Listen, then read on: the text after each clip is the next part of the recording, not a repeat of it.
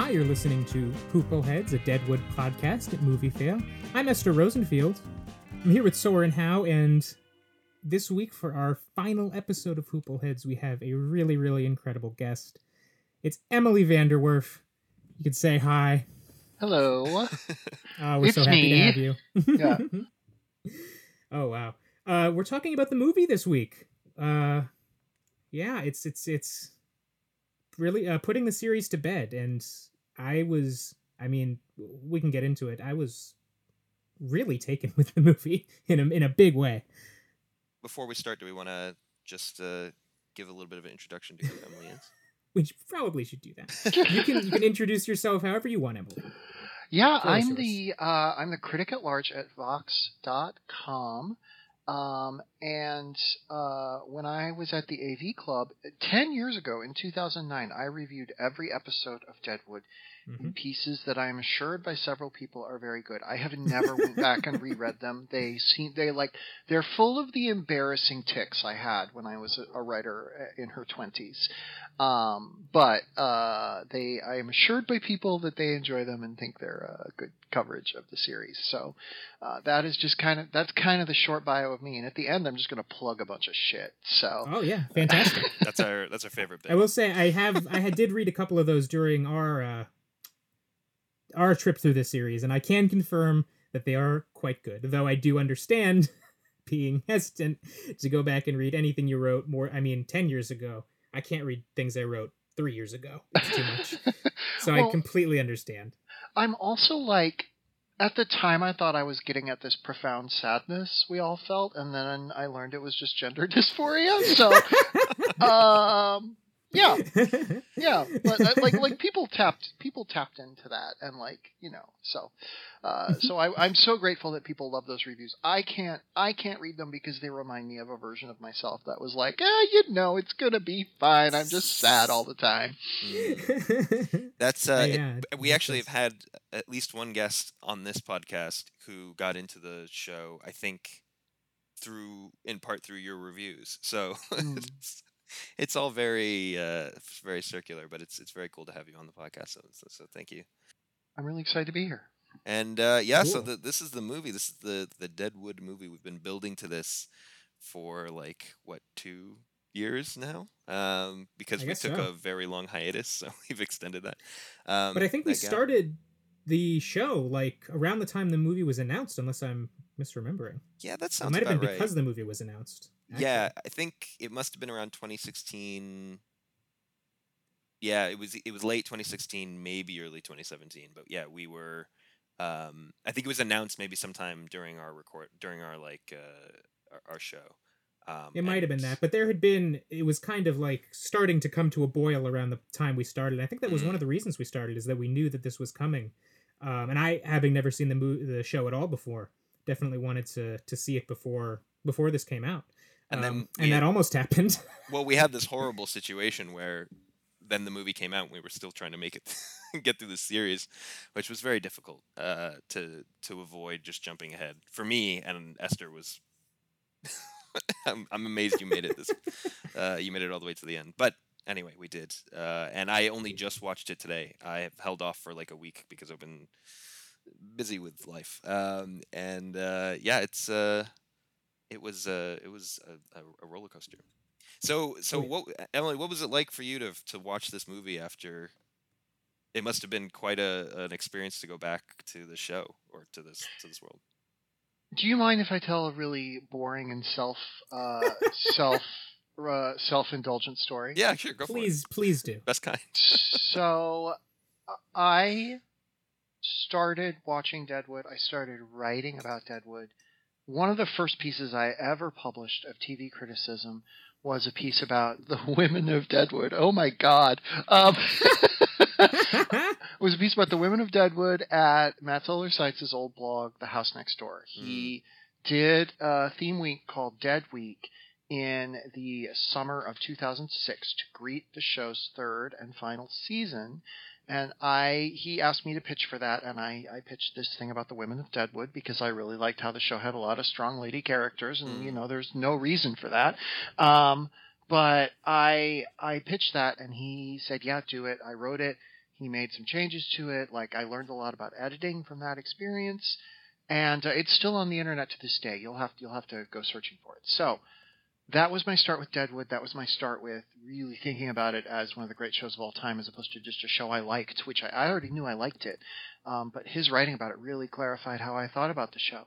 So then it's 2019, so it's 13 years after that, and the movie's coming up, and I get the screener of the movie, and I'm like, I'm not going to watch this because there's an HBO screening coming up, and it was hosted by Matt Zoller Seitz, and I got to see this movie on the big screen at the ArcLight Hollywood at the screening for Emmy voters that my wife got me into because she's the TV awards editor at IndieWire, so she has all the Emmy connects.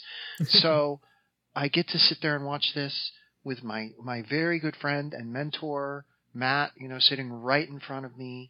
And and the three of us got to go out, my wife and Matt and I got to go out for dinner afterwards and just kind of talk about everything. And the other thing about it was, this was early May, maybe mid-May 2019. This is just a couple weeks before I'm going to come out publicly as a trans woman in the pages of Vox.com. So there's this weird finality to the movie. And then I figured out, because of the way the calendar worked, there was a really good chance that I could publish a piece on Deadwood and have that be the last piece I published under my old mail byline. And then my editor was gracious enough, because she's so sick of my shenanigans, but she was gracious enough to make that happen. And the last thing I published under my old name was a review of the Deadwood movie. And there was just there was such a beautiful appropriateness to that. And we'll talk a lot about how this movie is a cyclical end to this series in a lot of really beautiful ways, and honestly to the TV writing career of David Milch, though I hope he gives us one or two more things before he goes. But to have it be that cyclical with my own life really felt powerful to me in a way that felt vaguely spiritual, in the way the show often is, where you get this sense of some larger animating force behind these people. I don't want to call God, but is definitely some sort of providence that it has its hand sort of hovering over everyone. And I almost felt that in my own life with the way that this all played out, and the way that it got to be such an encapsulation of my TV writing career to that point. And now I'm just terrible now. But before then, it was great. That's really incredible. And especially thinking about, like you say, this movie is so much about both the way that things end, but also the way that things continue on in a way that we don't see at that point. Yeah. And then I watched it again when it aired. I watched it live. I had been watching the Deadwood Marathon. I just had the TV on and kept it on. And that was a couple nights before my essay was publishing, so I was busy getting everything ready for that to happen. And it was just such wonderful companionship. And I haven't watched it since then. I probably should have revisited it for this podcast, but I just didn't have the time. But so much of it is burned into my memory. It's so good. And I make a general rule of not putting made-for-TV movies on my year-end best of TV list, because I feel like that's such a specific skill. And a lot of the time our movie critic is because they'll have theatrical premieres or whatever, our movie critic will want to have them on her list. And I'm always happy to see them, but I'm going to have to figure out what I'm going to do with this one, because it's special and it's wonderful. And I hate to just have it in a sidebar that's this was good too. Mm-hmm. Yeah, I will say this is number one on my films of the year list currently. I don't do a TV list, but I would definitely be struggling to figure that out as well, because it's amazing. But it is very much, I guess it is structurally interesting, because it does feel cinematic in a lot of ways. But it also does feel like this could be almost excerpts from a season 4, a lot of it. Yeah, it's this weird thing that is both a wholly standalone thing that I think anybody, even people who've never seen the show, could appreciate, that takes on this extra richness when you think about it as a cut-down version of what season 4 might have been. Now, everything we know about Milch's plans for season 4 suggests that this is nothing like that. But But we could talk about that in a bit. But yeah, like again, I don't know where to put this as opposed to movies versus TV. I'm old enough where I have this like strict delineating line between the two, but it's one of the best things I've seen this year. I really loved it, and seeing it in that environment at the ArcLight with the cast there, and then they got up at the end and we all sort of stood up and applauded for them. Like seeing it in that environment was also really, really special. Well, I would have loved to have seen this in the theater. I mean, it's a beautiful, beautiful movie. It is, yeah. and I do wish I had seen it on a bigger screen. But it's funny. So it's Emily. It's an interesting story that you told because, and I'm gonna connect this. I'm gonna connect this to something a bit broader, not just us and me. But first, I will connect it to us and me. So the first bit is just that, this. One of the things about this podcast that's come to define what Esther and I do on this podcast, not just Deadwood, right? Not just Hoopleheads, but what we've done on these long form television podcasts is something that, funny enough, comes in a way from Matt Zoller Seitz. So like it's this it's this funny cyclical thing where like, he wrote this incredible piece, which I'm sure you're familiar with, which was him begging critics to actually write about filmmaking, mm-hmm. and it's a great, important, and like it's just a simple thing, but it's something that is like essential and completely lost on a lot of folks. And I think it's what, we had a Game of Thrones podcast, and folks who had come on as guests and also who just would comment and things said.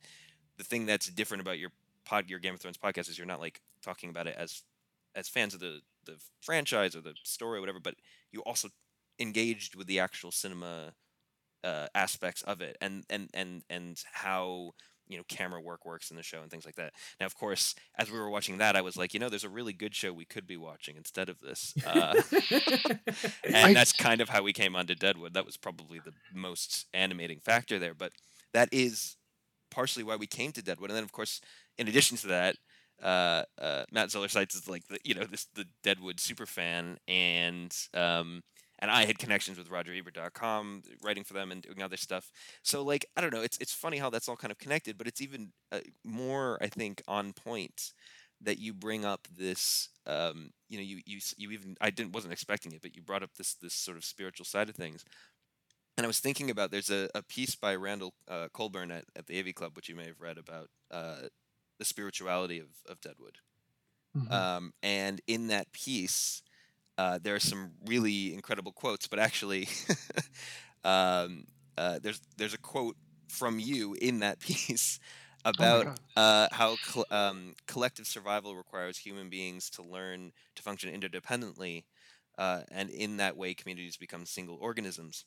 Which is like a prophetic quote, considering in this film we have Doc Cochran literally describe humans in the same way, with cells being these like individual living organisms within the greater person, when he's talking to Al about like mortality, and when he's sort of facing that, which is obviously a big theme in the movie.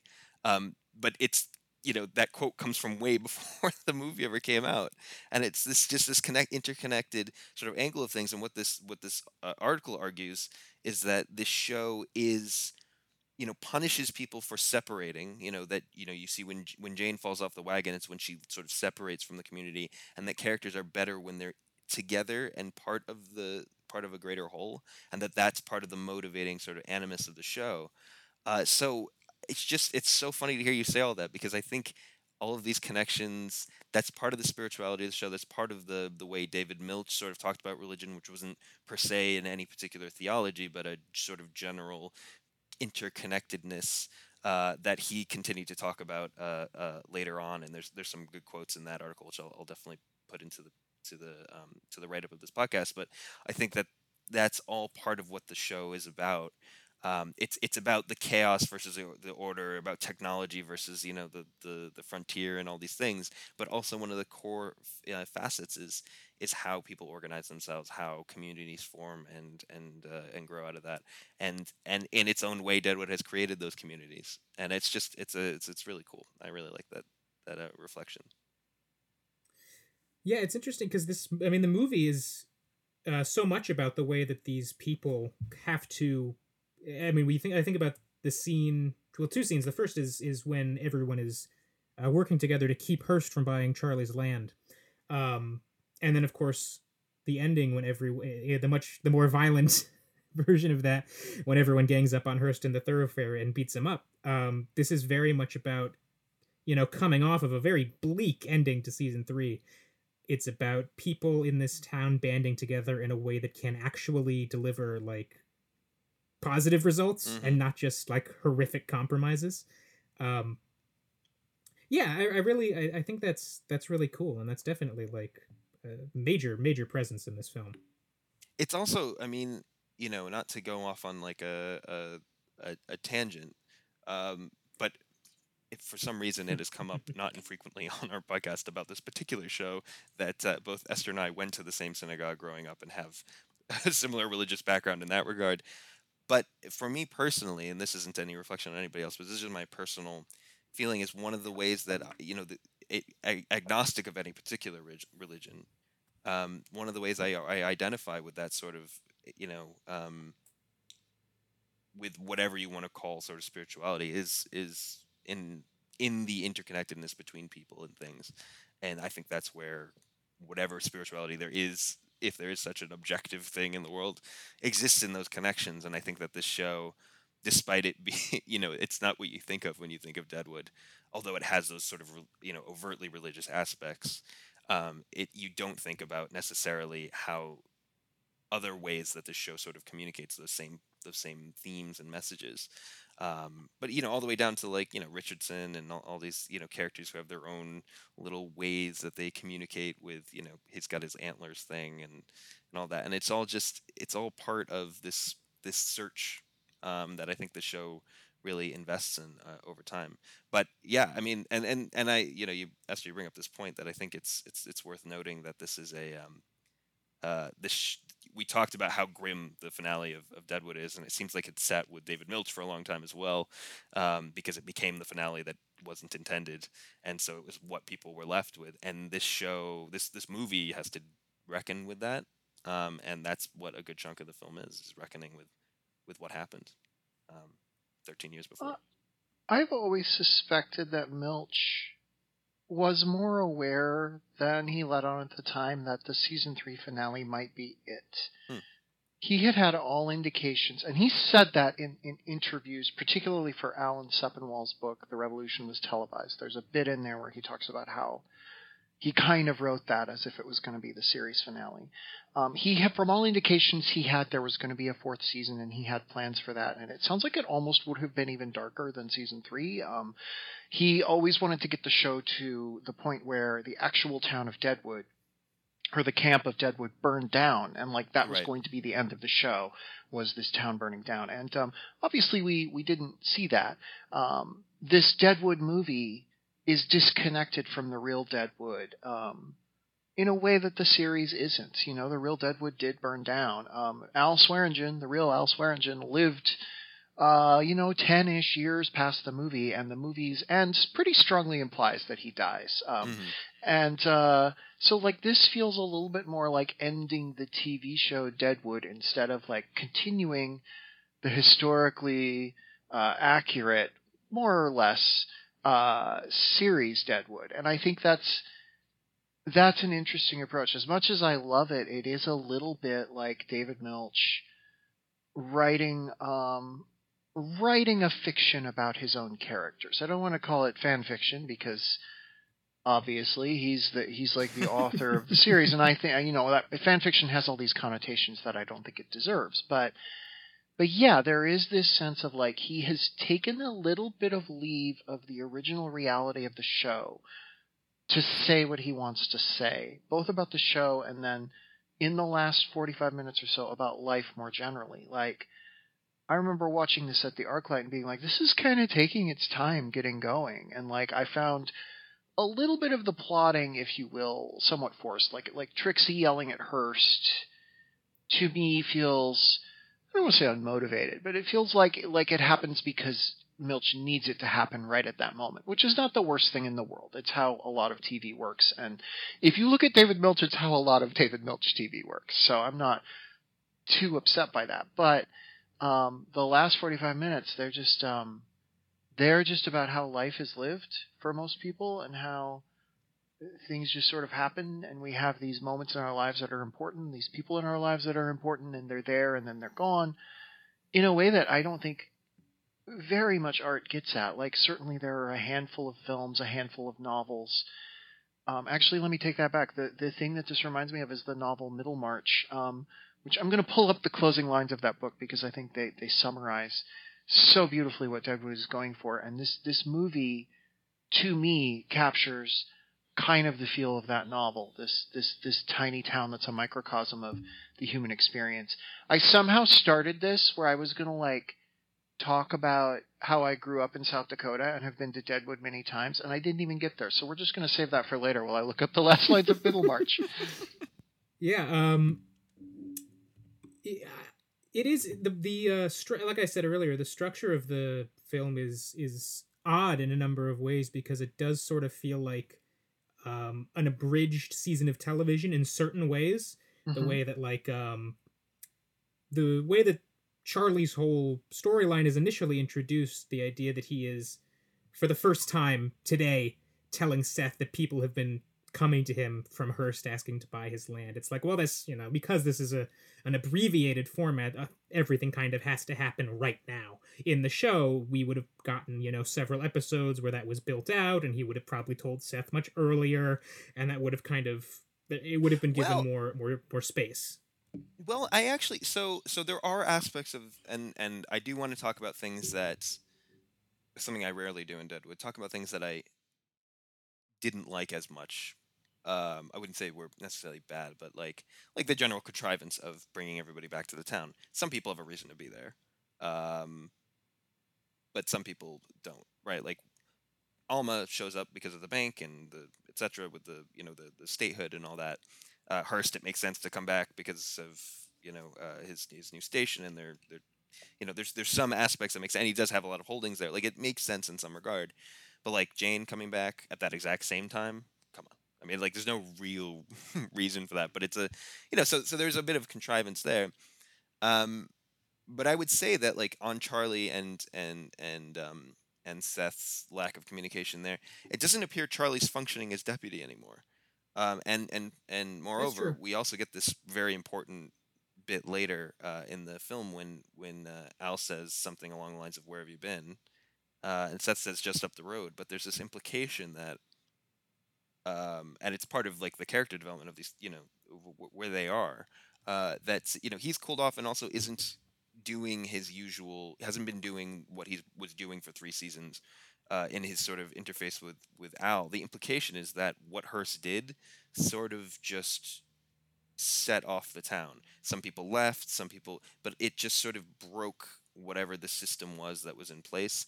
Al continued running the gym, etc. But there is this sort of, people have become distant. They have become less, and it's that same thing we talked about in season 3 of Hearst galvanizing the rest of the town back together again, and that's exactly what happens in this. Not just with them physically arriving in the town, but also coming together, but especially by the end of the movie, that I think we're meant to believe that, like, Charlie doesn't talk to Seth every day like he used to. It's just not a thing that happens, and hasn't happened maybe for many, many years. I think that's an interesting point because, I mean, one of the most kind of blatant, I don't know what to call it, but, just having watched this, the season 3 finale so recently, Alma says to Sophia, like, we're not leaving the town. And there's an implication that's like, well, does she mean it? But as far as I'm remembering, they don't leave the town at the end of season 3. Mm-hmm. But the implication of the film is that they left almost immediately after that. Yeah, the suggestion is that they either sell or they leave. And they sell. Yeah. So therefore they should be in town. But I like the idea that you say that event, the killing of Jen, kind of fractured this collective that the town had formed over the 3 seasons. And even though we don't see that, we do kind of see the result of that. Well, it's the killing. It's the killing of Jen, and also the victory of her. So the fact that nobody Yeah. gets their satisfaction. I think it was actually Robin Weigert who said who plays Jane. She said in describing the finale. I don't know if this was recent or an older interview, but she said something along the lines of. It's like the reverse of a western, right? Like the bad guy rides off in the sunset. What is this? It's supposed to be the other way around. And I think that's how obviously this particular actor felt, but it's also how the people on the show felt, or sorry, the characters felt, which is that's a dispiriting thing to watch the embodiment of all that's wrong you feel with the world right off into the sunset. And I think it's just sort of soul crushing, and it does there's a question there's a couple questions I really want to ask you guys about what you think about this movie versus in terms of messaging and things like that. Like, what does Hearst represent? Obviously, in the show, he represented a lot of things. The sort of the uber capitalist, just all these like elements that we've discussed with regard to his position there. But here, he really represents something a bit different almost. He represents the inevitability of modernity. He even says this to some extent. He's pivoted to technology from gold. The inevitability of order and of government coming to like it's just he's like this wave that just can't be stopped. But then he is, to some extent. Obviously, it's not like they kill him or something at the end, but there is that catharsis that happens towards the end of the film, and how much does that sort of upend how the show was, where the show sort of left us before, and is that a good thing? Is that a bit like how do you feel about that? So I do want to talk about that a bit, but just really quickly before that, in terms of the historicity of the movie, I can't speak to what David Milch was thinking with regard to the film and what they had changed and updated, and I like the little touches, like there's an oyster shack. Which, like, there would never be an oyster shack in the show, because where would that have ever happened? But now it's so modern and so accessible that they can get things from wherever you can get oysters and get it all the way to Deadwood. That's something that you can maybe do in 1889. But I do like that. So Robin Weigert also said that at this point, the Jane she's bringing into the story, of course, this isn't mentioned, outright, is a Jane who has been working with Buffalo Bill Cody and all these other, like, she has their own sort of history of Jane and what she's been up to for the past 13 years that isn't really communicated in the show all that much. But I think that some of these characters did bring in, or these actors did bring in, at least some of their, connecting it a bit to the historical context of where they might have been at this point in time. I mean, certainly Hearst obviously did become a senator and was a fairly significant. And he does still have the historical armor of not being murdered in Deadwood, because that's not a thing that happened. So there's little bits and pieces. Yeah, I'm just going to let Emily cut in here. Yeah. Different. But yeah. Yeah, go ahead, Emily. No, I'm trying to track back what I was going to say. Is this the middle march? No. I do think that I do have that pulled up, but I do want to say I do think the historical accuracy of it, the idea that they all come back to town, I think it's motivated by statehood in a way that works for me. Granted, this is based on that I grew up in that state and was around for the centennial celebration in 1989. So, like, I have vivid memories of that and that whole thing. But they do really kind of get at the sense that this statehood celebration is a thing that all of these people have different feelings about, but it's drawn them back to this place. I do think that the plans for the original series really, in the sense of like that fourth season kind of being about the fall of Deadwood in some ways, like that was sort of going to be about a handful of months to like a year and a half-ish in these people's lives that really affected all of them and touched all of them, and then they kind of went their separate ways. So it feels like, in a way, this is a sequel to a fourth season we never got to see, while simultaneously feeling like a cut down fourth season. So that, I think that's part of why the initial going is a little, not rough, but just like a little weird, and like works a little hard to get you caught up, and has these kind of flashback snippets to things from the series. No, I agree, for sure. I think that that falls away the longer the movie runs. I am going to read this quote from this goddamn book because I am that bitch. So this is the end of Middlemarch, which is a book about a small town in England in the 1830s, I believe. It's written by George Eliot. It's one of my favorite novels ever written. It is essentially about the lives of normal people in the face of sweeping political change and sweeping social change. Its hero's named Dorothea, and she kind of grapples with her place within society, with whether she should get married, all of these things that are kind of classic dilemmas of English novel heroines of the era. So this final paragraph of the book, which spoils nothing, I promise you, is talking about Dorothea, and it says her. Okay. Her finely touched spirit had still its fine issues, though they were not widely visible. Her full nature, like that river of which Alexander broke the strength, spent itself in channels which had no great name on the earth.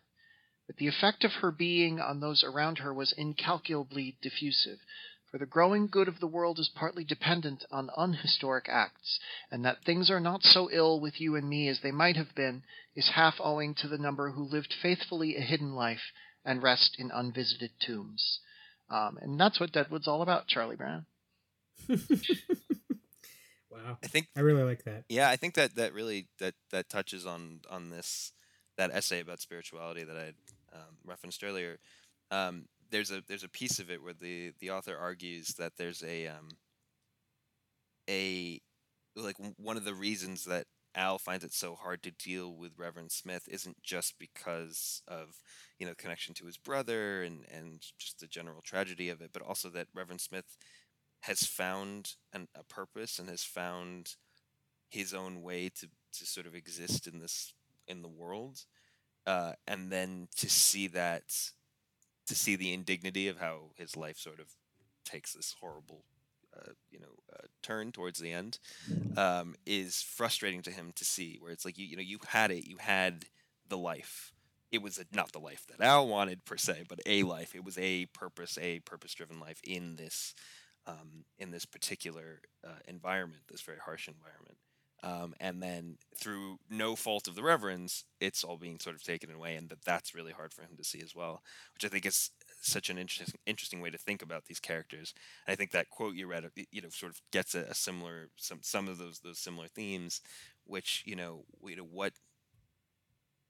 what is the good life in a place that rewards cutthroatedness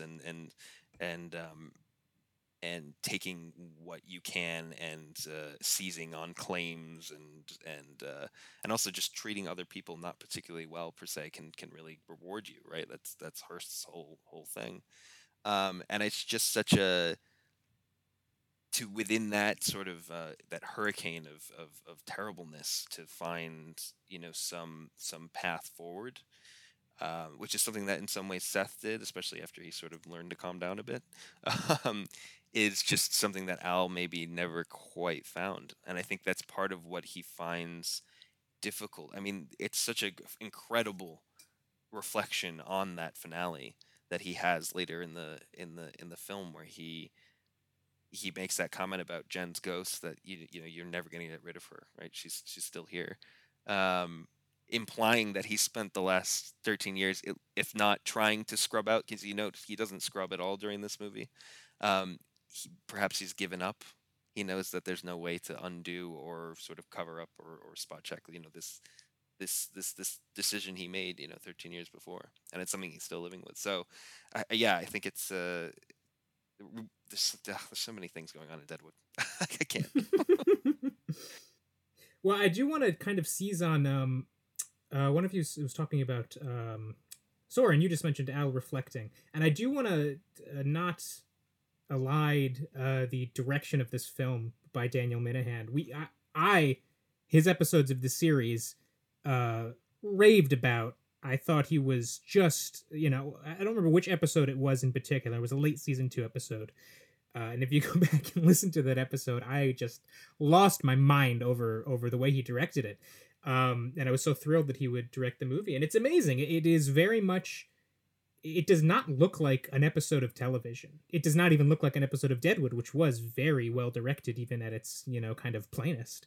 Yeah, I think that's and important. It really doesn't necessarily look like Deadwood, right? It does have this sort of more modern sheen on it, which is kind of an interesting stylistic choice. But yeah, anyway, go ahead. But there's this great motif of mirrors, of people looking into mirrors, reflected in mirrors, that you just see it all through the film. And I think it reflects on what these characters are doing, especially Al, who is, it's worth mentioning, also having trouble with his memory at this point in his life. So he is both haunted by what happened during the events of the first 3 seasons, but it is also like it's failing him in a way, and the reflection is cloudy, and we see that very literally too. Him in a very kind of filthy mirror at one point. It's just the way that Minahan, it is so much, it is very what we think about as Westerns, in a cool way. Like there is no, there's not a lot of very, and there never have been on this show, the kind of sweeping wide shots of the plain and the grand horizon and these grand landscapes that Westerns are so often consumed with, that we think about, like John Ford movies especially. Deadwood has always been very, just because of the nature of the town and the nature of the sets, almost claustrophobic. Everyone is just jammed into these kind of tight spaces. Everyone is kind of always within proximity of each other. There's always, like, Al can always see everything from his balcony is probably the best example. And you see that kind of in this movie. He takes a step back and the camera is so often so far away from the characters, to the extent that, like, the first time we see Samuel Fields, like most of the characters, he looks very different than he did on the show, but because it's a wide shot, I wasn't sure it was him at first. Yeah, that's exactly. I had it in my notes. Like, is that the camera's so far away like, from him? The camera's so far away from him. I was like, is that? I couldn't. And of course, the next time you see him, it's a close up and it's more obviously him. But there's that great shot of Alma, who's near the end, after she's left Seth at the wedding, standing in this hallway, and the camera, there's just so much distance, and you see that just all over this movie, that there is this.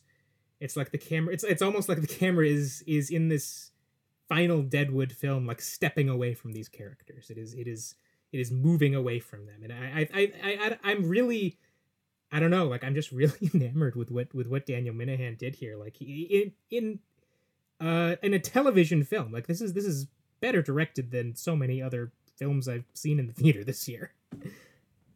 I think that's all 100% true, and there's the other aspect of this, I think, that makes it feel so different than the show. Aside from, like, just a straight up, I don't know if the original show was shot digitally. Somebody might be able to correct me on that. I can't imagine it was. I don't think so. No. But no, this, at that time, I think, definitely was. At least. It looks like it. Yeah. It looks like. And not to its detriment, I don't think. Not to its detriment, but I think, again, talking about this sort of glossy feel and the fact that it is catapulted into the future technologically, which was a big theme in the film as well, and has been a theme in the show in general. But if you remember the show is so characterized by these flickering fire, oil lamp scenes, especially at night, that just feel a very particular way. So aside from the graininess of the film, there's also just the lighting of the show. Now, it never looked bad. So when I say well lit, I mean well lit, like you can see if you were living there, but not well lit for us, the viewer. But like the movie's much better lit than the show was, because it just, and it's not, I don't think the implication is necessarily that all the lighting has changed in Deadwood, although there is certainly that implication that there is this shift. But it's also the way that, like, the film doesn't have that cave-like, shadowy feel that the show did. It feels like a step out of this archaic analog time into a more digital sort of era. Yeah, it really, like, you talking about that, like Night on the original series had this almost foreboding feel to it. It had this almost colonial times feel in terms of, like, moving. If you left behind the torchlight of the the camp, you might suddenly be set upon by a bear or Mhm. something. And night here, Almost prehistoric, like almost like yeah. hunter-gatherer kind of stuff. Yeah. And one of the things that digital is, I don't want to say good at, but digital handles very differently than film, is capturing darks and capturing night images. And what I like about this is that they don't really try to fake the look of film at night, because it works for the story to have the look of night be subtly different, because there's more lighting now. We're moving toward the era of easy access to electricity, toward the era we're in now, where night has a very different feel from, I mean, if you've ever been out and seen a campfire in the middle of nowhere, like, you know how different that feels from walking down a city street at night, even a dangerous city street at night where there's street lamps above you. Like, that's a very different sense than I'm sitting in the middle of nowhere, and if I leave the campfire, there's going to be a bear right there, because they're everywhere.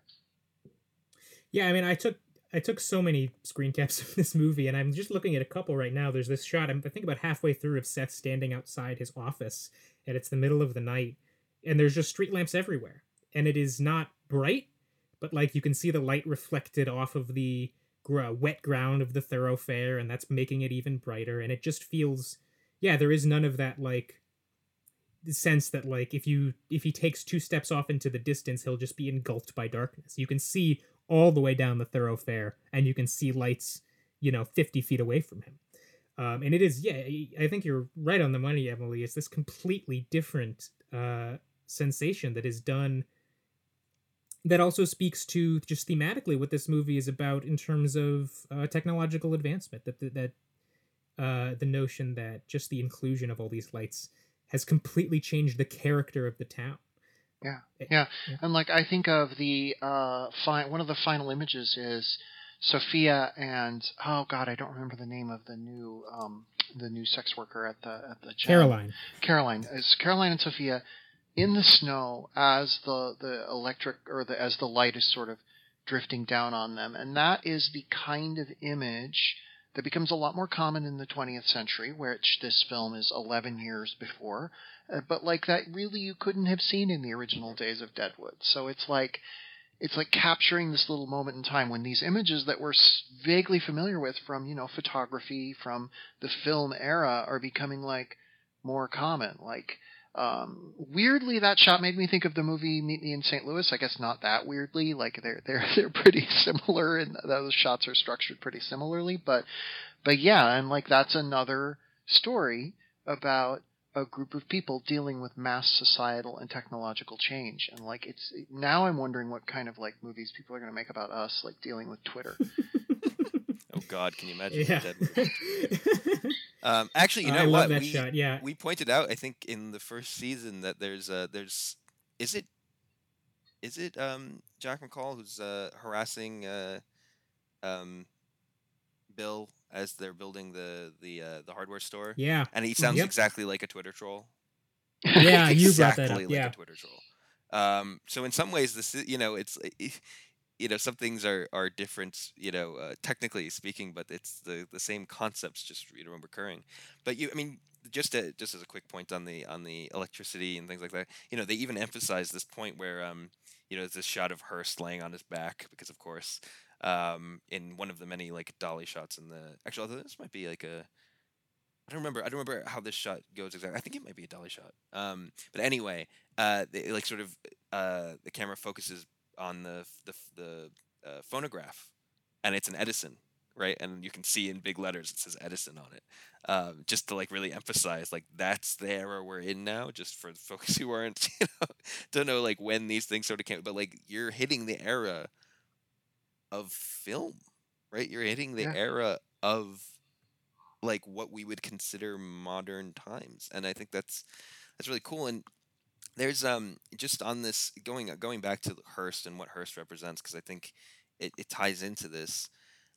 There's this article for the New Republic by Rachel Syme, where there's this idea that like that she presents, where it's like the way as order comes to the town, there's this shift in who can survive that change and who can't, and that Al's ailment and I might be extrapolating a bit from the thesis, but that seems to be sort of the direction of it, which is that there's this idea that Al's ailment and his sickliness is a necessary uh, consequence of how the town's changing. That his style, his way of approaching society, and how he interacts with Deadwood and the people of Deadwood is incompatible with the new world that Hearst has built and people like Hearst. And that sort of shift has happened, and that Al just can't function in that. Seth can sort of adapt to that because he has that, he sort of walks between these two worlds, but Al just doesn't really fit that sort of idea, which I think is kind of a cool concept. That if Hearst represents that kind of order and it's dominant, where does Al even fit into that kind of? He doesn't really. I mean, you can't be a state and have somebody operating the way Al operated. It just doesn't. It doesn't work.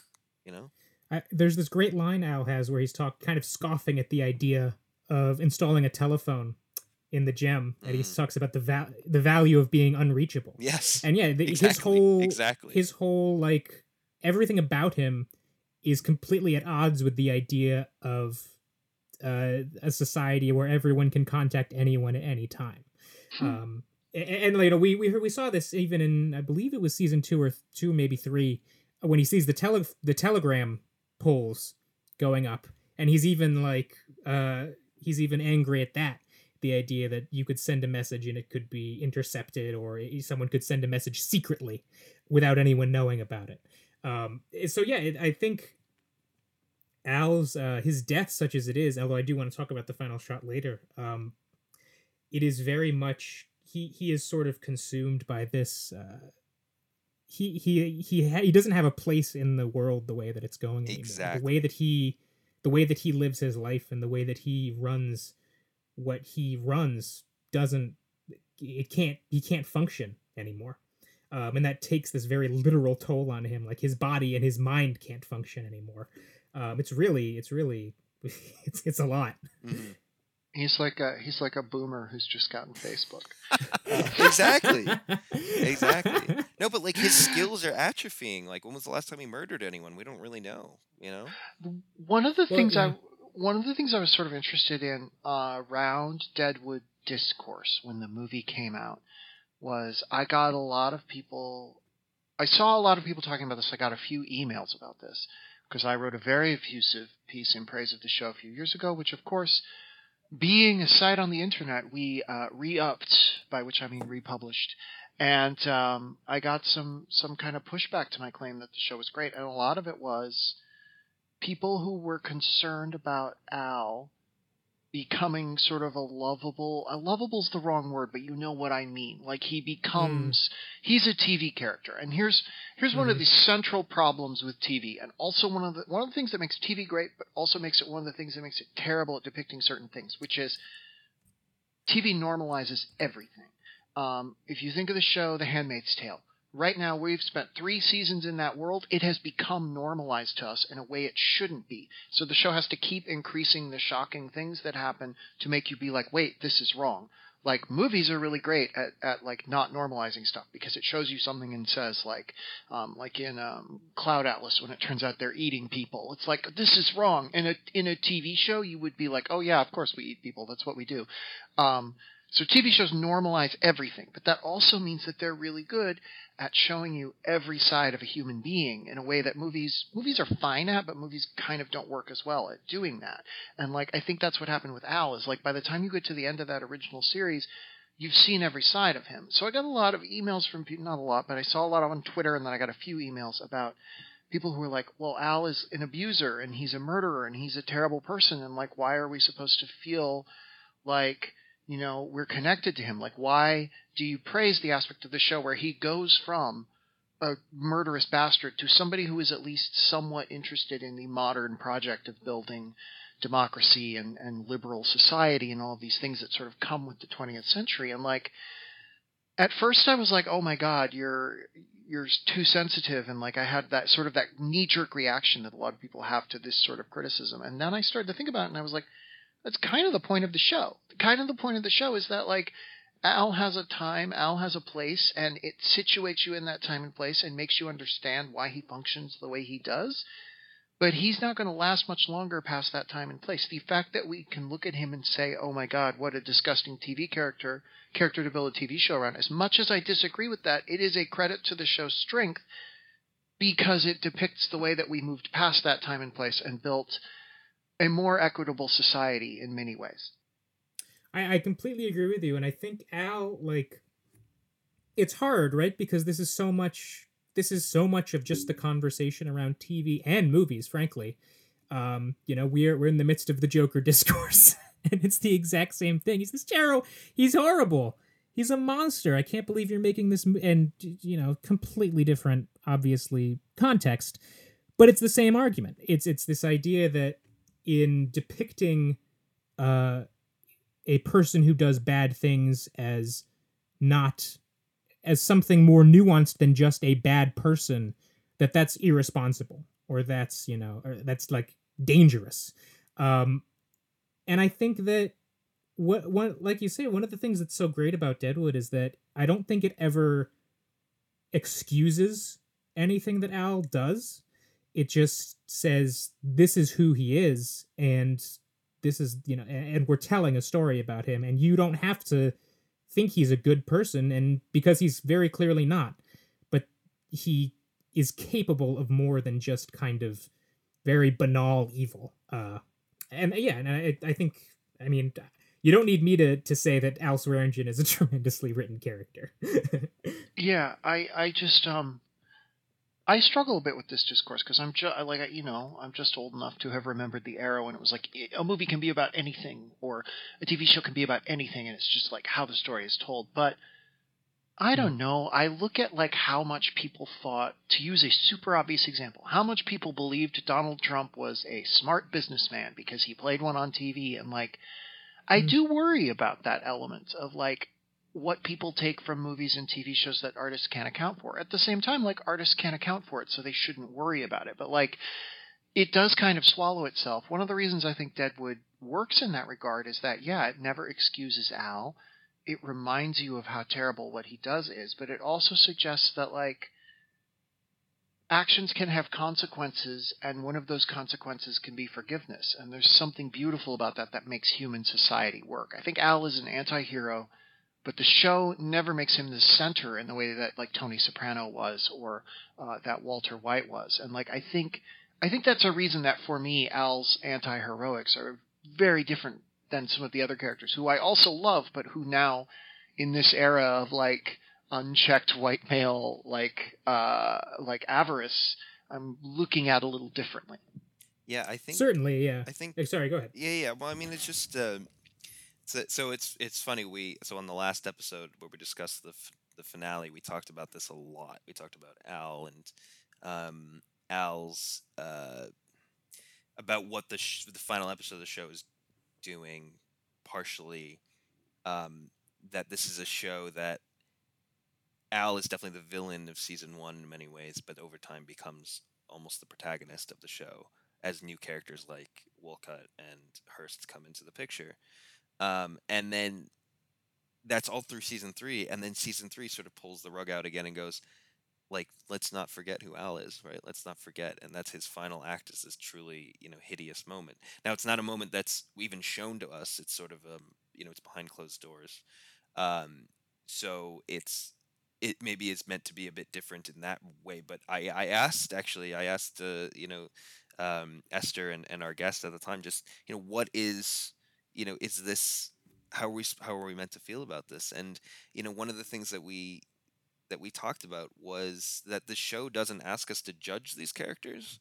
It's not a show that's like, that, not to repeat ourselves, but like, this isn't like some of the other shows that we've watched, like Game of Thrones, which, are revel in our moral judgment of the characters. Like, you thought this character was good, but actually good characters can't live in this world, and actually this character you thought was good has done a bad thing. What do you think now? Like, Deadwood, it doesn't operate in that space in any way, shape, or form. It's actually very different than, I think, it set the stage for some subsequent shows that were, had a little bit of that, like Breaking Bad, but I think it's its own thing in not asking us to do that, which certainly doesn't excuse it.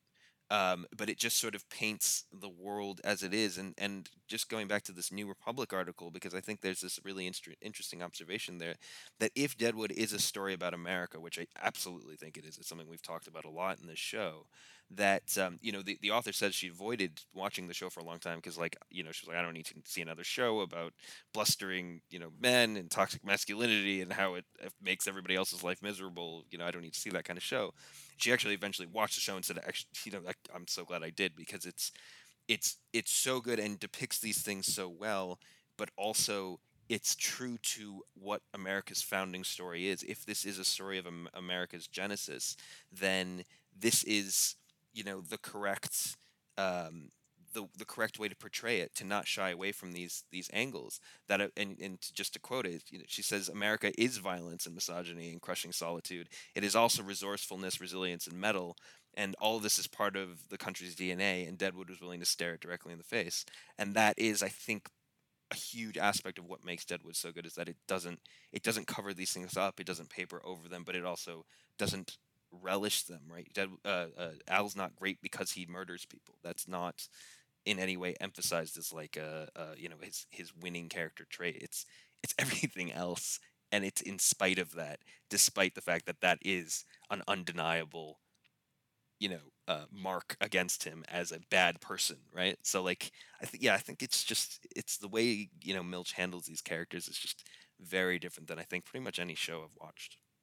I'm always fascinated by this period, and HBO is particularly fertile. They have 5 TV shows in that era that are not all my favorites, but all of which you kind of have to grapple with as great television of that period, which are Deadwood and The Sopranos and The Wire and 6 Feet Under and Sex and the City. And, like, you can plot them along an axis of, like, how they're talking about the birth to the death of America.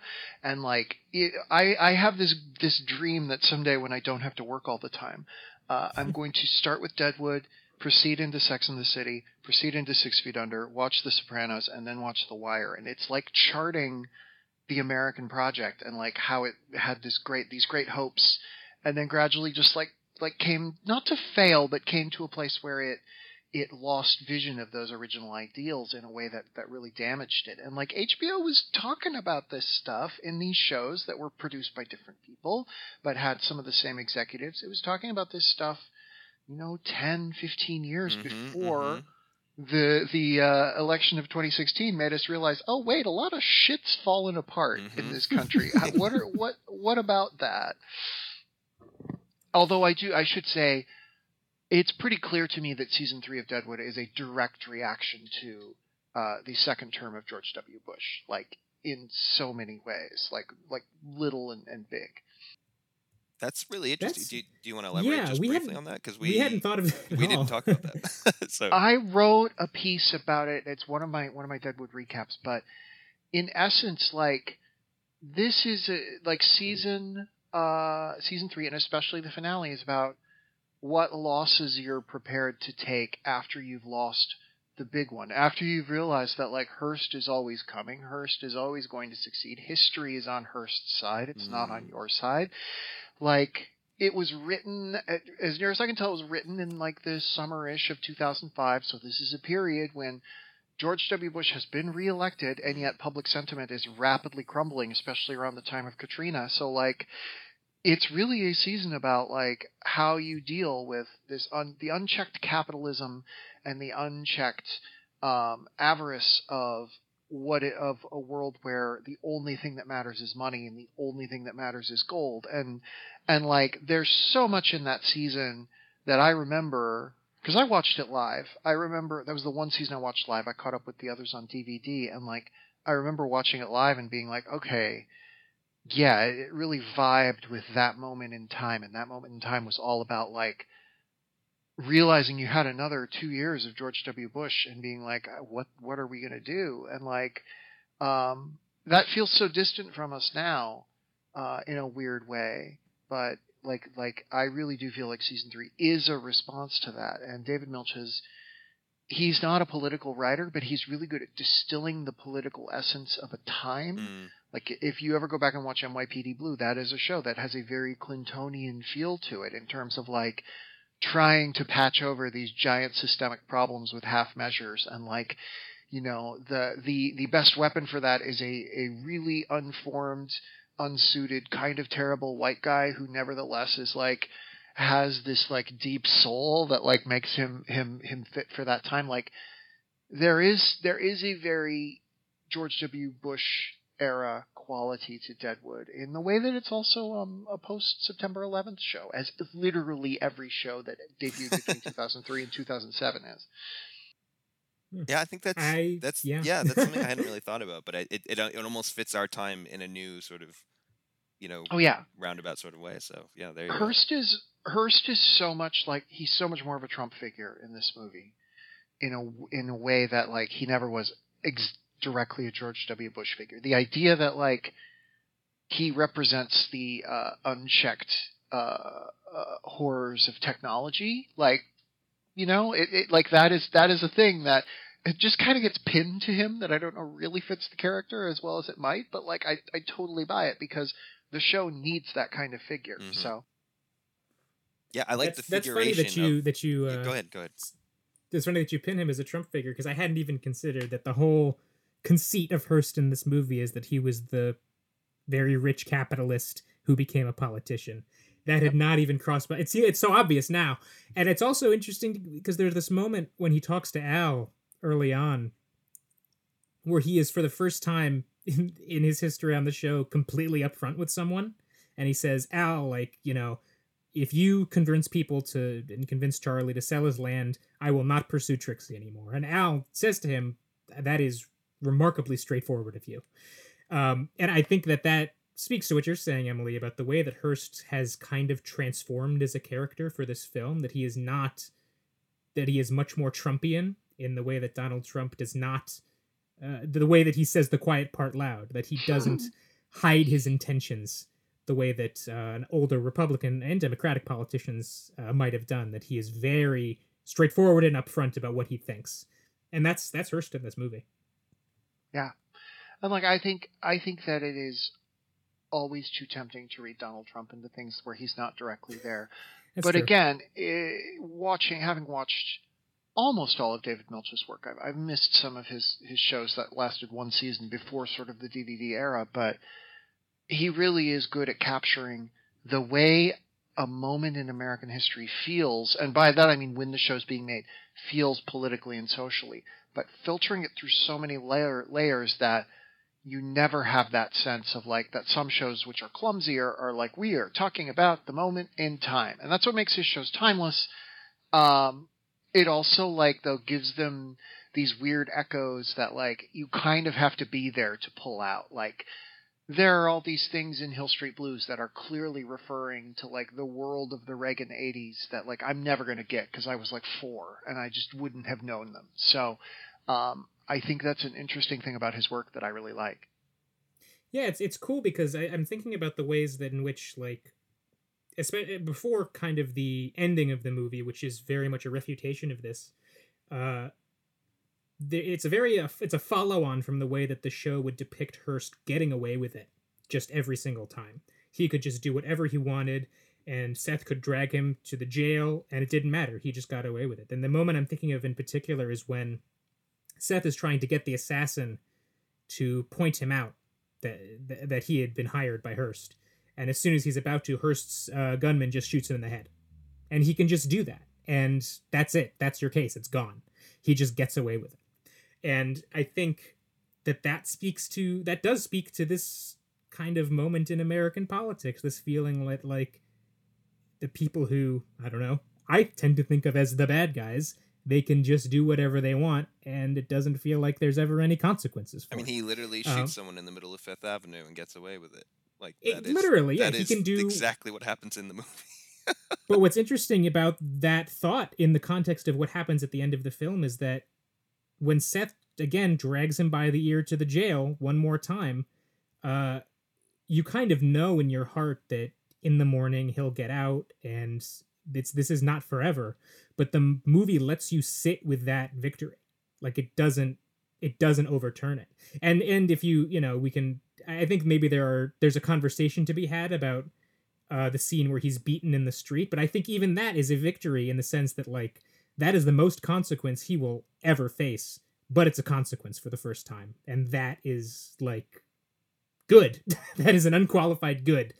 And I think actually going back to what sort of connecting what you were saying earlier, Emily, about what people take away from shows or movies. You know, I don't know that this was the case, but one might imagine that David Milch might have felt like he liked the themes, he liked the way that the show ended in some ways, and wasn't necessarily trying to change that, but maybe felt that it is it's important to outline the enormity and the inevitability of the power of somebody like Hearst, of capital, of power, right?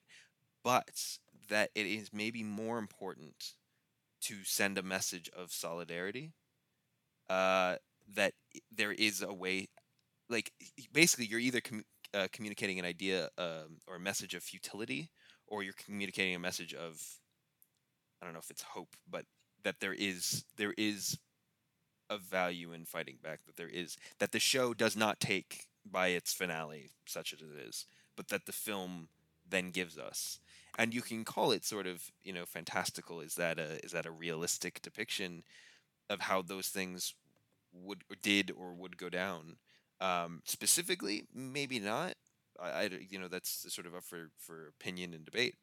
But except for the historical aspect, obviously. But in terms of what it's telling us, which isn't necessarily something that David Milch engages with. Like, he's not moralizing at us for sure, but he does have very clear opinions about, like, labor, for example, and who's right and wrong in the Hearst versus his workers kind of situation. And there is a theme of union organizing and collective action that is a theme throughout the show. And while it doesn't succeed, it is not.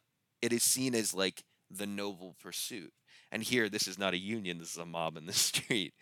But there are people in the streets now, and I think that there's a reason that there's people in the streets in the UK right now where I am, actively as we speak, yelling at Parliament. Like, that is what's happening right now, and that has its own merit.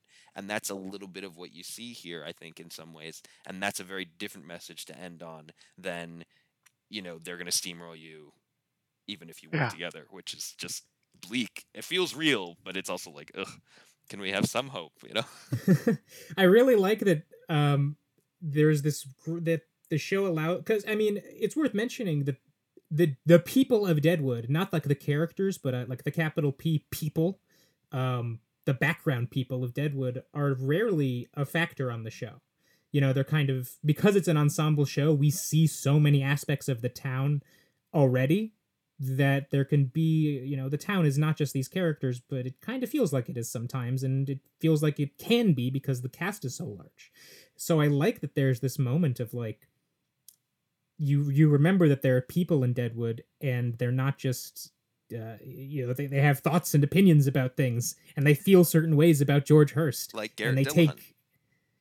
Oh God, I'm really glad you brought that up, because it's so funny how I said this on Twitter a minute ago, before we started recording. They put him in this huge, ridiculous beard, but like the second he appears, I was like, oh, he's back. I think they were trying to hide him, but you can't hide him. Well, no, but then they give him a line, right? So he sort of... And you hear him, and that's clearly his voice. Yeah. Oh, I was so glad that show. That got a big laugh at the screening. Like, yeah. Esther and I are going to go yell at something, incidentally, because that's what it takes to change things. We're going to go beat some people up here in the U.S. where things are not going great. I will say this: I do think the show do it on my behalf. As an American, I support it. I think the show makes a pretty good case that Hearst is inevitable. I think it also makes a pretty good case that Deadwood is inevitable. That, like, American history is the push and pull of these two forces, of these usually white men who like take the system and twist all the juice they can out of it, not caring what that does to people, but then the people rising up against them and building a better world in spite of them. And that, like, the history of American progress is that we keep getting a little bit better, even though things are always also getting a little bit worse. And like that those two things exist alongside each other. And we were talking about George W. Bush a little bit ago. I remember when he was president, he was the first president of my adult life. And I was like, well, it's never going to get worse than this. And in many ways, he was still a worse president for my lifetime then. Who's the president now? Trump. I literally forgot his name, which is the only time. What a blissful moment that must have been. The only time that's ever happened. But yeah, so like this show sort of sustained me then, and it was weird to have it come back and be like, I don't want to say hopeful, but like it definitely is aware that things don't always have to be bad, and that things are often beautiful and good in spite of that. And that's why, especially the section around Saul and Trixie's wedding is just one of my favorites ever. And I weep like a baby every time I see it, because it's just human life as it's lived in a way that television rarely tries to show, rarely has time to show. The only reason it's being shown here is because, Milch sort of extracted, Milch had the respect within the industry and within HBO to be able to do something like this. Like, it's pretty rare that you get a chance to just show people enjoying themselves, people dancing, people having a nice time, the regrets that Seth and Alma have at what never was. And sidebar, apparently Molly Parker flew in from where she was working on Lost in Space in Canada, just like on weekends, to film a couple of shots here and there for the show. And like, it's wild to me how willing the cast members were to like completely ruin their schedules and ruin their sleep schedules to like be in this movie. And the only one they couldn't ever quite figure out how to work in was Titus Welliver, because as we all know, he is Bosch. So Detective Bosch. Actually, Bosch is a good show. Is he a detective? I don't know. Yes, he is. Bosch is a good show that when you say the name of it and you say what it's about, people are like, "Oh, that's like a gag on The Simpsons." But no, it's not. It's the ultimate dad show in a great way. Yeah, so you bring up the wedding, and it's something that I talked about in season 2 that I really love, the juxtaposition of William's funeral, which I found to be very moving, but it's this very sad moment. And then the next episode, and it takes place in the day, but everyone's wearing black.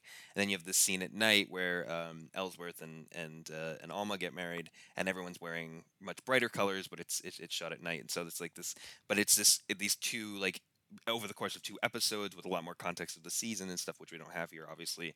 Of course, Saul and Trixie have waited to get married till the course of the film, and are just having a baby, and of course all these things are sort of lining up, and so there's a sort of decontextualization there. But I agree with you completely, and there is this, it's so funny, maybe this says something about me versus you, Emily, but you were saying, what this beautiful moment in the film, and I was like, oh, obviously you're talking about the funeral. You're obviously talking about the funeral, and you talked about the wedding, but these is yin and yang. These are parts of the same whole, right? You have, the birth and of this new baby, and you have the wedding and all the rest, and you also at the same time, which by the way is like a semi-Jewish wedding, which entertained me. Oh yes. And then on the other side, you have this funeral, which just had, it just destroyed me, and it was incredible, and that eulogy that Seth gives, and then when Joni speaks up. To talk about Charlie and her relationship, which was this really lovely friendship over the course of the season, over the course of the series, which we of course don't see in the film almost at all, or at all. I don't even know if they have any scenes together, or if they do, it's very brief. But like that's not really there. But it's this really lovely callback, and it's this, it's just this celebration of life, even in the course of this very sad moment. That it is great, and I actually think it's significant. Just going back to the solidarity, union stuff, etc., that Charlie, like Ellsworth, was one of those people who was so adamantly anti-Hearst, anti-Wolcott, etc., in the series itself, that he's the focal point for a lot of the change that and the Seth's sort of pivot, over the course of the film as well. I'm so glad, Emily, you brought up this wedding, because it reminded me of what is me. I think, now having seen everything, might be my favorite scene of all of Deadwood, which is Tom Nuttall's bicycle ride, and it is so much the spirit of that scene, which is just. It seems like everyone in town just kind of stops for a moment to watch Tom ride his bicycle, and everyone, and even Al is smiling, and it's just this like very pure, very simple moment of like of again just, and there's a much darker bicycle ride that happens later that season, but this initial one is like, I think if you go back and listen to that episode, I think I might have said this. I thought something terrible was going to happen. I was like, oh God, everyone's so happy. Like, sure, this must be like, they must be about to pull the rug out from under us. And they do that, exactly that, with William's death later in the season. But it's not. It's just this moment of life in the town, disconnected from any of like the narratives that are going on. Just people existing and sharing this like moment of small joy. And it's a much larger joy, this wedding, but it's the same feeling, I think. And it's a very different, I mean, in that way, I love that scene too. It's fantastic, but it's very different than the wedding and funeral of the end of season 2, because both of those are bittersweet, right? You have William, who's only in town because of Seth, and, so Seth has this, like, it's just partially my fault for having you come here. It's sort of this lukewarm, difficult thing. And then the wedding is this sort of wedding of convenience between Alma and Ellsworth. Like, neither are really pure. But the bike ride, 100%, as you said, is this just raw. Even Wolcott is like smiling, watching what's happening. It's just a completely gorgeous moment in Deadwood, which never happens otherwise. And I would say this wedding maybe is the closest that they. I mean, it does get broken up, obviously, briefly by Hearst, but more or less it's just this very pure moment, especially with the wonderful presence of Con Stapleton, who is now a reverend or a justice of the peace or something. What a wonderful character turn. That's something I never would have predicted for like, no matter how many predictions we got through, it just never would have happened. So there's, of course, we didn't actually talk about the movie's plot at all, and we don't really have time to go through all of it, but I just want to briefly mention two quick things about it. One is there's a motif of important female characters wearing blue dresses in this film at certain points, and I don't know what it means or if it actually has any purpose. But like, there's a scene when Alma gets off the train and she's wearing a blue dress. There's Caroline in the Gem and in the Thoroughfare where she's wearing a blue dress. Then there's Joni in the stable, and then there's Trixie at her wedding. And each time they're wearing a blue dress, it's like they're passing it around. It's a different dress, but it's like a interesting motif in the film that I just wanted to throw out there in case anyone picks it up and has like a real thought about it. And the other thing I just wanted to ask is what you thought about Jane and Joni's arc in the movie, because it starts off really great and it ends really sweetly, but there's like no middle part. It just sort of transitions from the first bit to the second bit without like a conflict or resolution, which I found a bit strange. Like, basically Jane goes to the stable and that was it.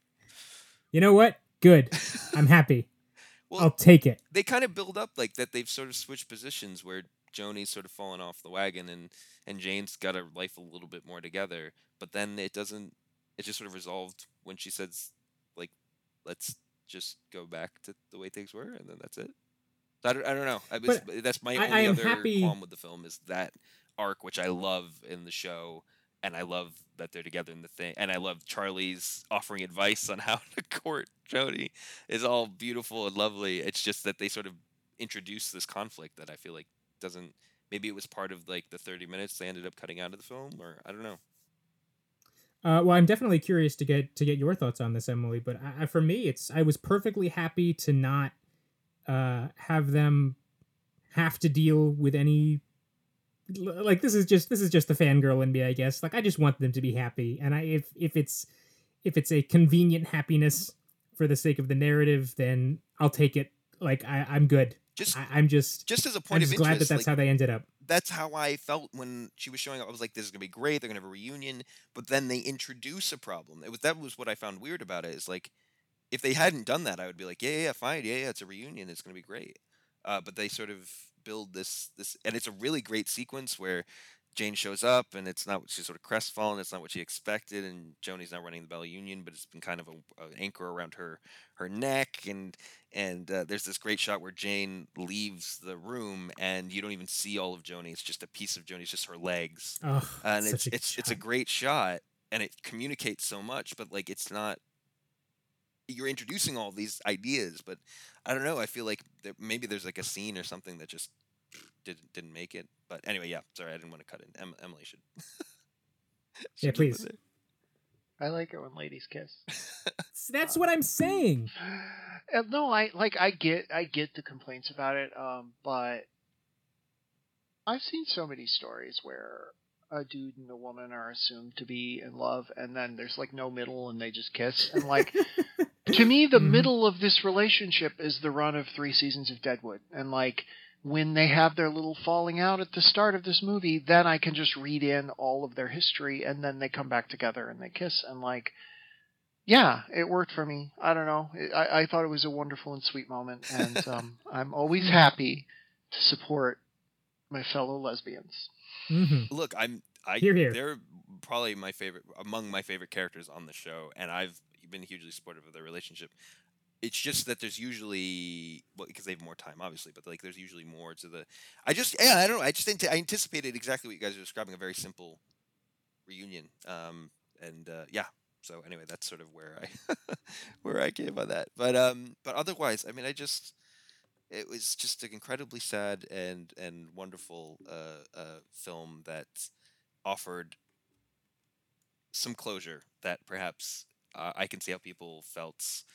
And I felt, I mean, I saw the show not quite when it aired, but a few years ago, and it was really helpful to have the film to sort of give a little bit of a denouement. I would say the closest analogy I have to this is probably like Serenity as a follow-up, which was, funny enough, another Western sort of, which was like this glossy follow-up to like this sort of gritty Western show, which was nearly as gritty as Deadwood, but just a very different feel between the show and the movie. But they do feel like they're in continuity in some ways. There is this time jump. There's the rest of it, but that also gave at least a little bit of conclusion to what felt like a very abrupt ending, perhaps more abrupt than Deadwood. So yeah, this is I would chalk this up as a win, personally. I would love to just get into the ending, because I think the last 10 minutes of this movie are just, it's just one outstanding scene after another. It's just, I would rewatch the last 10 minutes of this movie even before I would rewatch the whole thing, probably, just because it's incredible. And specifically, something I said when I watched it a week or two ago initially, because like I said I was going to do last week, I did watch it pretty much immediately after we recorded the last episode, because I could not wait. But the way that Seth and Al both end is really cool to me, because Seth's ending is very traditional Western. It's very John Ford. He is the cowboy. He goes home to his lady love. He says, "I'm home now." Yeah. And he kisses her. And it's romantic, obviously, in the terms of this relationship, but it is also romantic in that grander sense of the word. It is this very sweeping gesture of love and of triumph in this moment.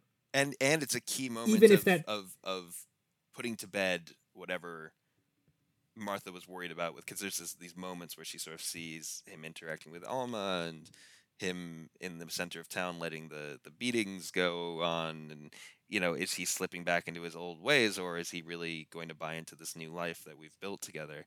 And by saying "I'm home now," and it's also this important narrative closure to his arc that, like, I've seen it. I'm not.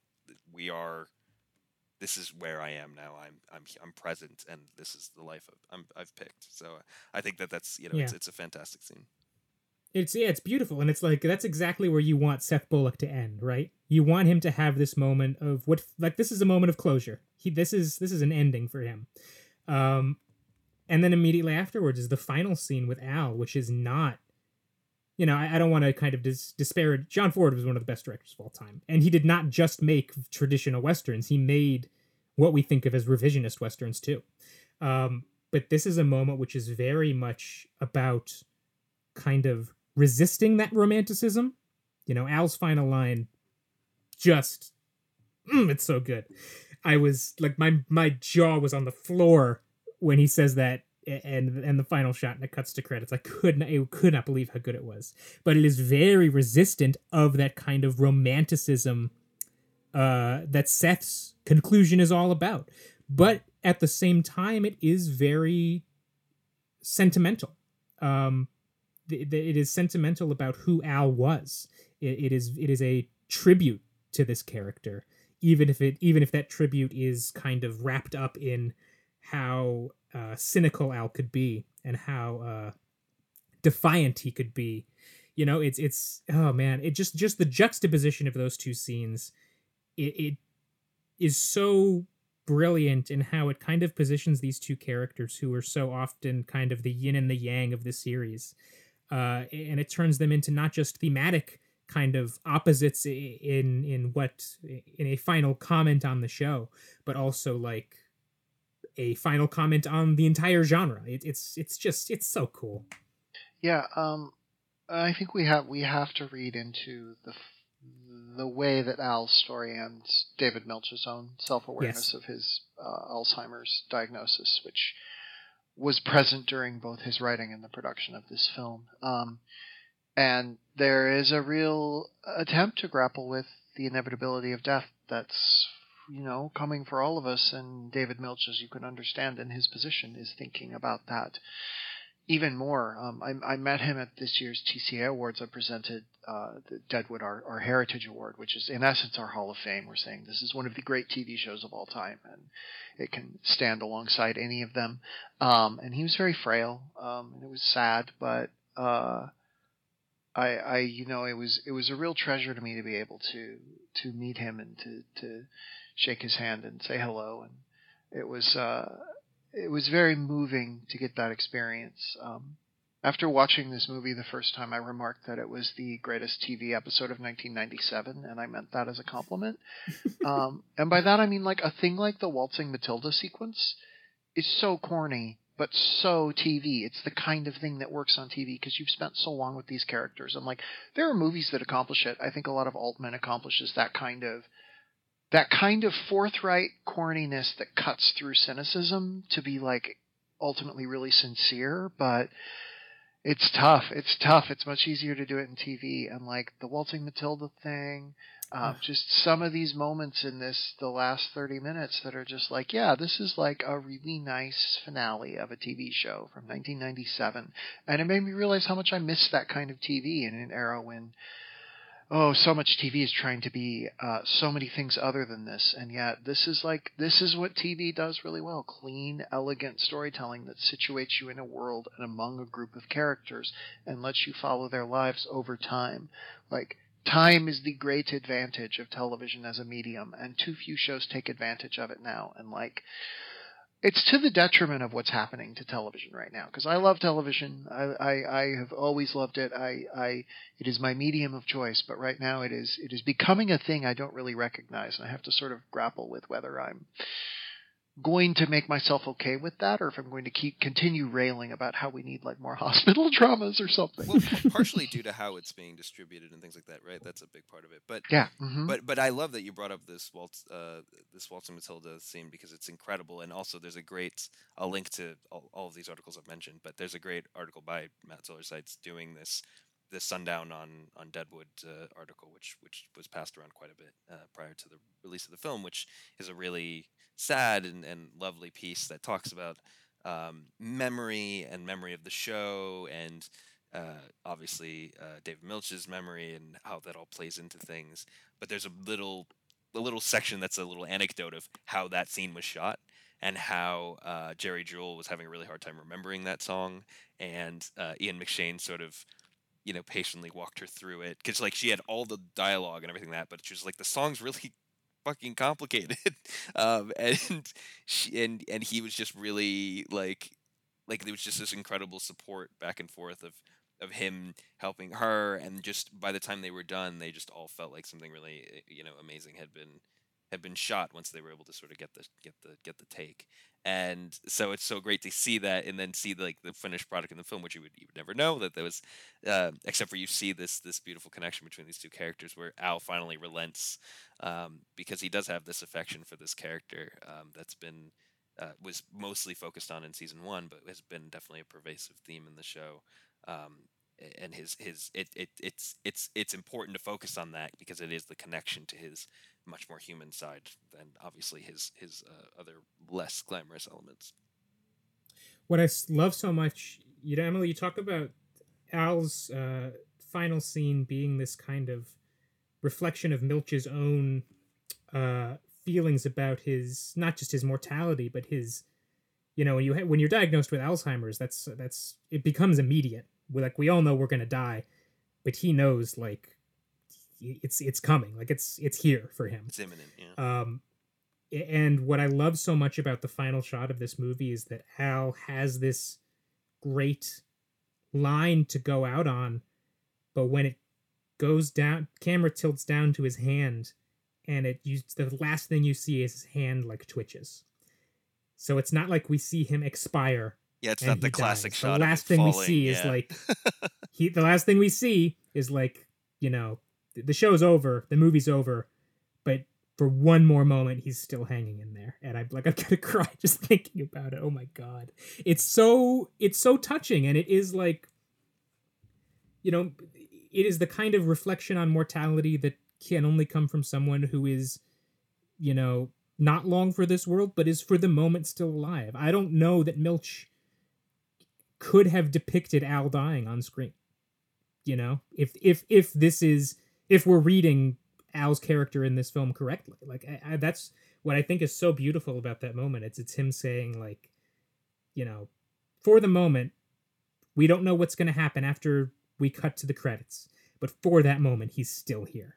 And oh my god, I'm getting very emotional. The closest analogy I can even come to that would be a very completely different medium, obviously, but Roger Ebert's last blog, where he also knew that he was pretty much on his way out, and it's just absolutely soul-destroying to read it. And as somebody who felt extraordinarily connected to him, it was just incredible to read that and have to deal with that. And there's truly a different kind of clarity with somebody knows where they're heading. Especially if it comes with a sudden diagnosis, but even just knowing that something hasn't worked, like a treatment hasn't worked or something, and that things are going to go a very different and much more mortal direction. It's just horrible to read and to hear or to watch or to listen.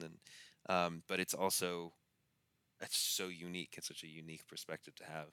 And people have been banging on about having, like, we want a Deadwood movie, but we want season 4 or whatever for so long.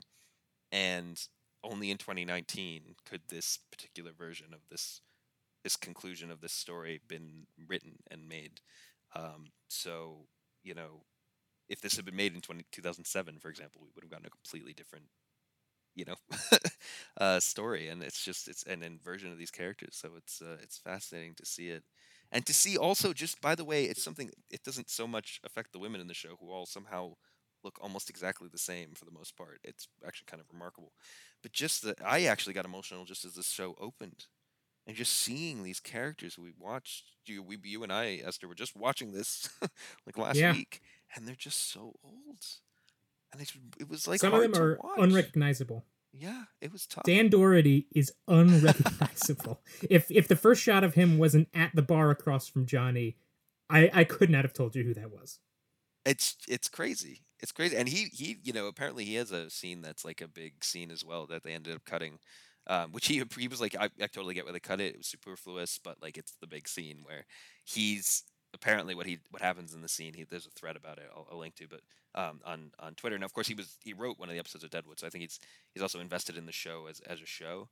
But in talking about this 30 extra minutes, he said there's a scene, for example, where he is trying to prevent Trixie from going up to see Al, because, again, connecting to the same theme, Al's so sick, and he just and Dan's trying to put on like bravado to be like, no, I'm the boss, And I'm saying you can't go up there but he's just trying to protect Trixie from seeing how frail Al has gotten, and also Dan is dealing with that as well, because as we know, he's extraordinarily emotionally connected to Al. So, it's this horrible like moment of but like really important and beautiful character sequence that happens, that maybe someday we'll see, because it was shot. It didn't make it into the final cut of the film as we saw it. So yeah, it's definitely a running theme in the show, and just seeing people physically age, which isn't something the movie did, but just exists, is it's tough to see. It's tough to see. But they all still got it. Let me tell you, it was like they rolled the end of season 3 rolls right into the movie, and you would never know. It's incredible. Yeah, we should actually. Yeah, I do want to. I know we're kind of wrapping up, but the degree to which every single actor in this cast just picked it right back up again. Like in this is, I think, is especially clear to us because, like you say, we were watching the show from 15 years ago last week. But yeah, they could have shot this the day after that aired, except for the most of it's makeup, but obviously they've aged as well. But yeah, it's incredible. There's no hiccup. They all they're right back in character. It's astonishing. And let's not forget, of course, they brought back a lot of the crew as well, right? There's costume designers and set designers and folks who were involved with the original show came back for this to use, in fact, some of the same items. They couldn't find a good top hat for Joni, and Kim Dickens actually had her top hat from the show, and she brought it in, and they just recolored it and used it in the show, like in the movie. And like that was sort of, there's all these carryovers and things, and apparently the set didn't change all that much. There was just a bit of tweaking there. So it just makes it feel like it fits, but they of course updated to make it feel like, years had passed, so they evened out the roads and they added some signs and things like that. But yeah, it's just absolutely incredible. But hell of a film. Yeah. All right. So yeah, Emily, if there's anything else if you have any final thoughts about the movie? Well, I really feel like we need to talk about its connection to the works of Mark Twain. No, I'm kidding. I did go and find the piece where I wrote about the resonance with the 2004 election. That is my review of the series finale, Tell Him Something Pretty, which is on the AV Club. So Perfect. You can go and take a look at that. There's a couple paragraphs about the historical context of that.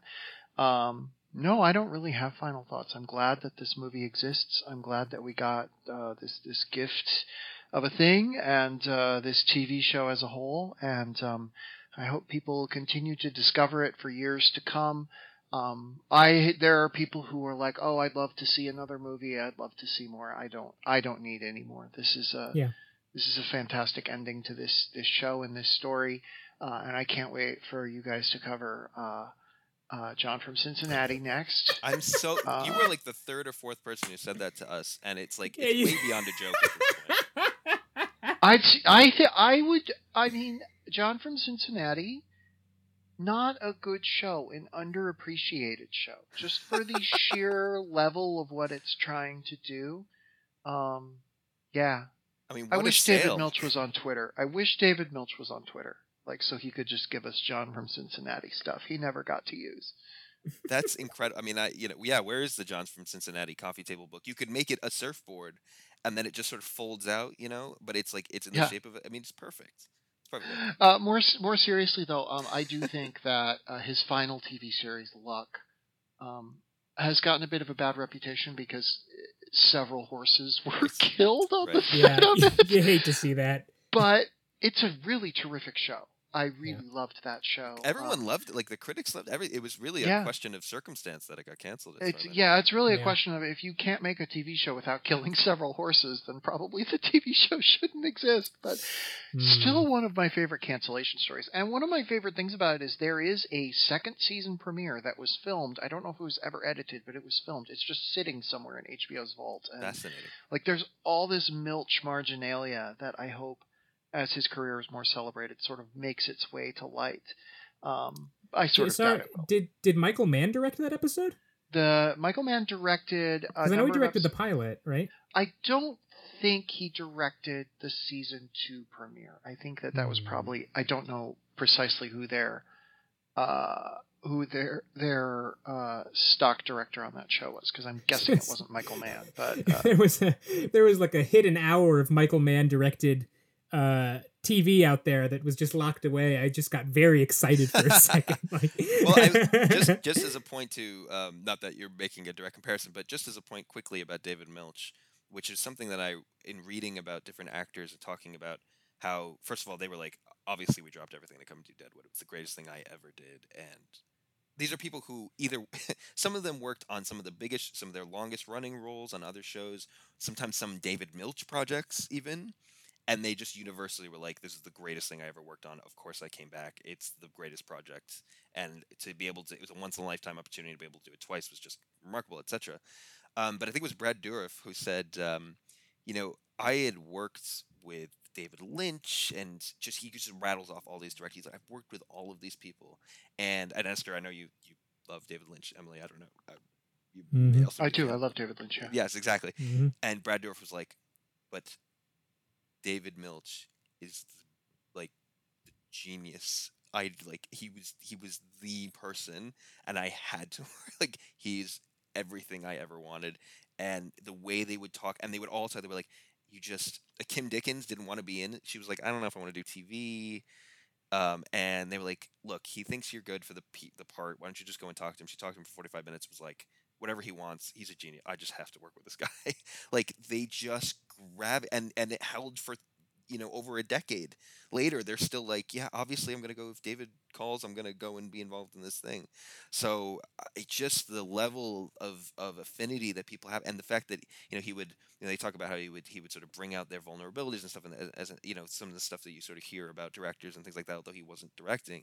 But that also he just was so supportive, and just the environment he created. He really just created something that I think men and women and people of all different backgrounds just seem to really gravitate towards him, and I think that's a really unique thing and something worth celebrating as his career sort of comes to a close.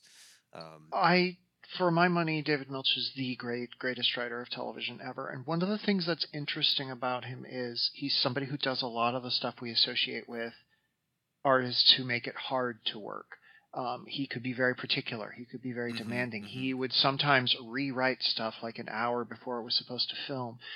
But everybody who's worked with him seems to have this, like they could be frustrated with like, okay, I didn't get my pages. Like you'll hear those stories, but they all seem to really appreciate the way that he like zeroed in on this, like this sense of self, this sense of the human animal in a way that like made their work better and made the show better, and that he did it from the accounts I've heard without being a dick. Like exactly. That was kind of the thing that separated him from like many of the other TV writers throughout TV history who've delivered late, and like people just got so frustrated with that work environment. People didn't get frustrated with the David Milch work environment because A, the quality of the material they were being handed was so great that they didn't question, but B, he seems as if he was a fairly kind presence, despite all of his demons in terms of addictions and gambling and things like that. He seems as if he was a fairly kind presence, and like,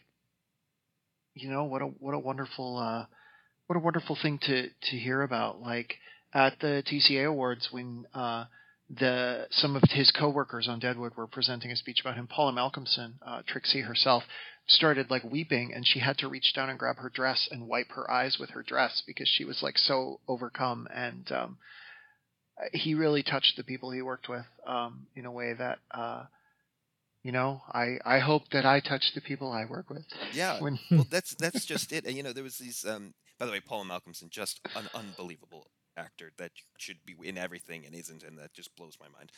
So just as an aside, but I completely agree with you, and from everything I've read, I mean, you have much more intimate knowledge of this than I do, but just from what I've read, it seems like he would just enter scenes and like not necessarily.